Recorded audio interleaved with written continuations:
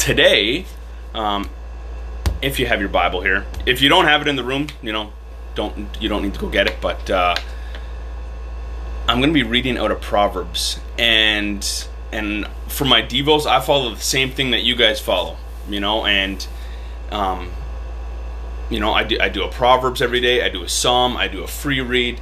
And there was a point that it's like I'd be doing these things, and I'm like, oh, like it's just repetitive, or it's just I'm stuck in the motion. And it's like I have to do this. But there comes a point that it's like I get to do this, because it's like this is actually bringing me life, and it's like, and I could read the same thing over and over, and it's like, and I can actually get something new out of it. So this came out of my reading not today. This came out of my reading this week, and I'm just going to read one verse.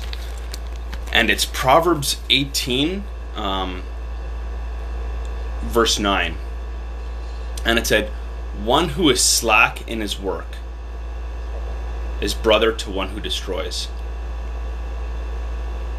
Let me read that a couple times. One who is slack in his work is brother to one who destroys. All good. One last time. One who is slack in his work is brother to one who destroys. And I've read that, tons of times. And I'd be like, yeah, I'm not a slacker. I work hard. Look at me, And then, but when I read it this week, all of a sudden I started thinking of I had all these thoughts in my head. And I'm like, man, you know what one saying can describe me, or has described me? Good enough. I built a deck a couple years ago.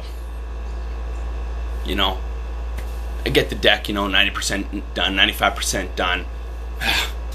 Good enough. You know what? Is the deck gonna fall over? Nope. Or the board's down? Like, it's good enough. But there's the skirting around the deck. And what do? I cut all the pieces, I put it all on. I don't even secure the pieces, with enough screws. I just put a tack, and I just put one screw in it, and I'm like, good enough, we're done. But what happens is, over time, my kids run by and they hit it, or the snow and then the frost and it moving. So all of a sudden, these boards that I would have put on with one screw that would have been like this, perfectly. I even had a level out when I did it. But all of a sudden, I just said good enough, and I'm not willing to add a second screw or a third screw. So now all of a sudden, with people hitting it, or the snow, filling around it, a couple years later, none of these boards are straight anymore. They're all on like a 30-degree angle. You can see the gaps, and now that's all you can see. Every time I walk up to the deck, I just see my lousy skirting that I did there because I was too lazy to finish it. My wife is, when are you gonna finish that? When are you gonna make it look nice? When are you gonna get that deck done? I had we had something on our wall inside of our house, and we were changing the mirror out, and we were going to put a different mirror up. And when I was taking it out, it's because I had an anchor in the wall. Well, now all of a sudden there's this little hole, so I take some mud, I plaster it in, I fill it in, put on my two new anchors for a new mirror, hang the mirror. Oh yeah, you got this nicely painted wall, but I'm like, yeah, there's the little patch. I'm like, yeah, I'll get to that one day. Right now, it's good enough. House isn't falling down. Yeah, I never get to it.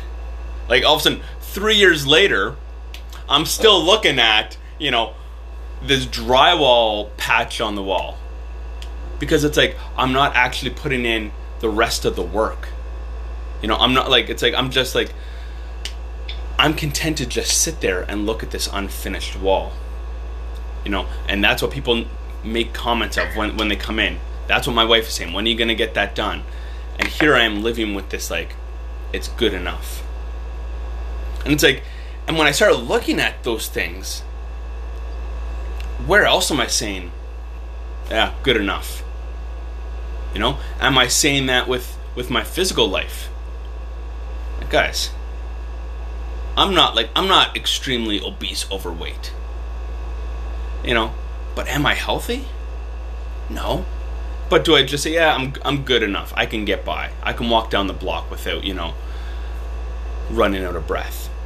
Do I say that with my spiritual life? That it's like, oh, like I did, I connected a little bit this week with devos or prayer. Good enough. Do I say that about my recovery life? That it's like, oh, I went to the minimum amount of meetings that I should go to. I did the minimum amount of work. All of this just to keep people off my back.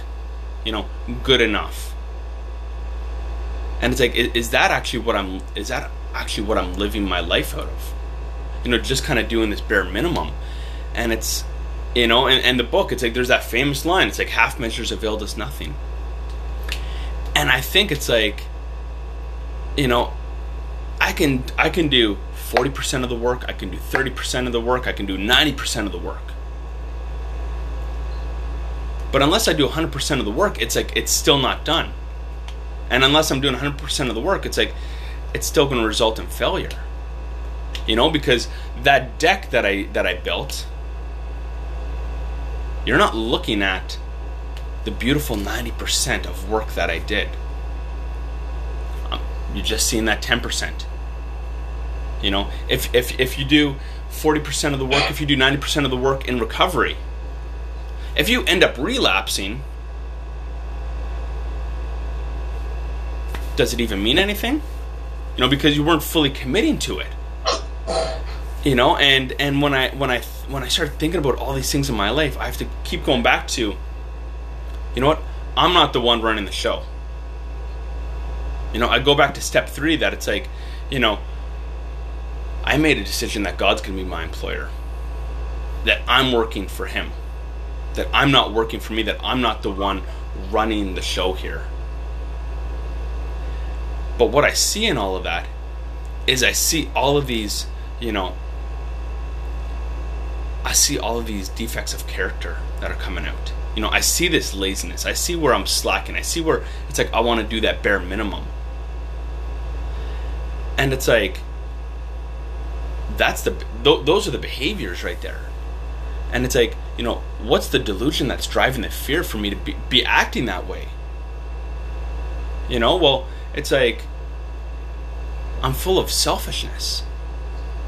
I'm full of like, oh, that's going to take away from me time. And it's like, if I'm still focused on me time and how am I going to relax and how am I going to get my needs met, I'm still the guy running the show. So that's what I need to be asking God. I need to be asking God to remove that root and branch, fully in its fullest extent. God, remove that selfishness. I don't want to be the one who's trying to control things. I don't want to be the one who has this, this selfish behavior, this self-seeking, attitude. This self-pity. Oh, look at all this extra work that I have to do. Like, what do you mean? Like, I'm grateful to own a house. And I'm like, and that comes in that I have all this work to do? Like, it's like, God, can you remove that at the core? Because I can't take that out on my own. I can't work harder. I can't do enough good things. I can't do enough on my own behavior. But that's where I need the power of God to come in. And when I invite the power of God and when I'm asking God to remove this, God's the one to take those things out. It's not me who can do it. So that's what I want to encourage you guys with today. I just want to encourage you guys that it's like, is there anywhere in your life right now that you're saying, good enough? Good enough. I've been here for a week. I've been here for 9 months. I've been here for 12 months. I've been here for 2 months. It's like I'm kind of getting my senses back.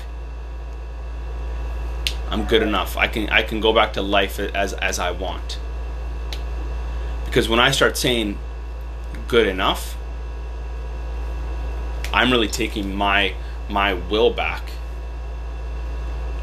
You know, and I'm actually the one wanting to run the show. And to me, those are red flags for me. Those are red flags for me. Because I know that it's like, if I'm doing that, am I in the danger zone right away? Maybe yes, maybe no. But it's like at some point I will be.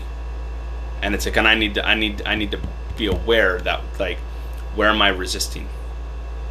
Where am I just being content? Where am I being complacent? Where am I resting on some good works that I've done? Because if I start doing that, then I've started slipping back. And I need to keep putting that next foot forward, pushing towards God. Because the further I push towards God, the deeper I get in recovery, the deeper I get in community, the deeper I get in the fellowship and the work, and the further away I get from a relapse.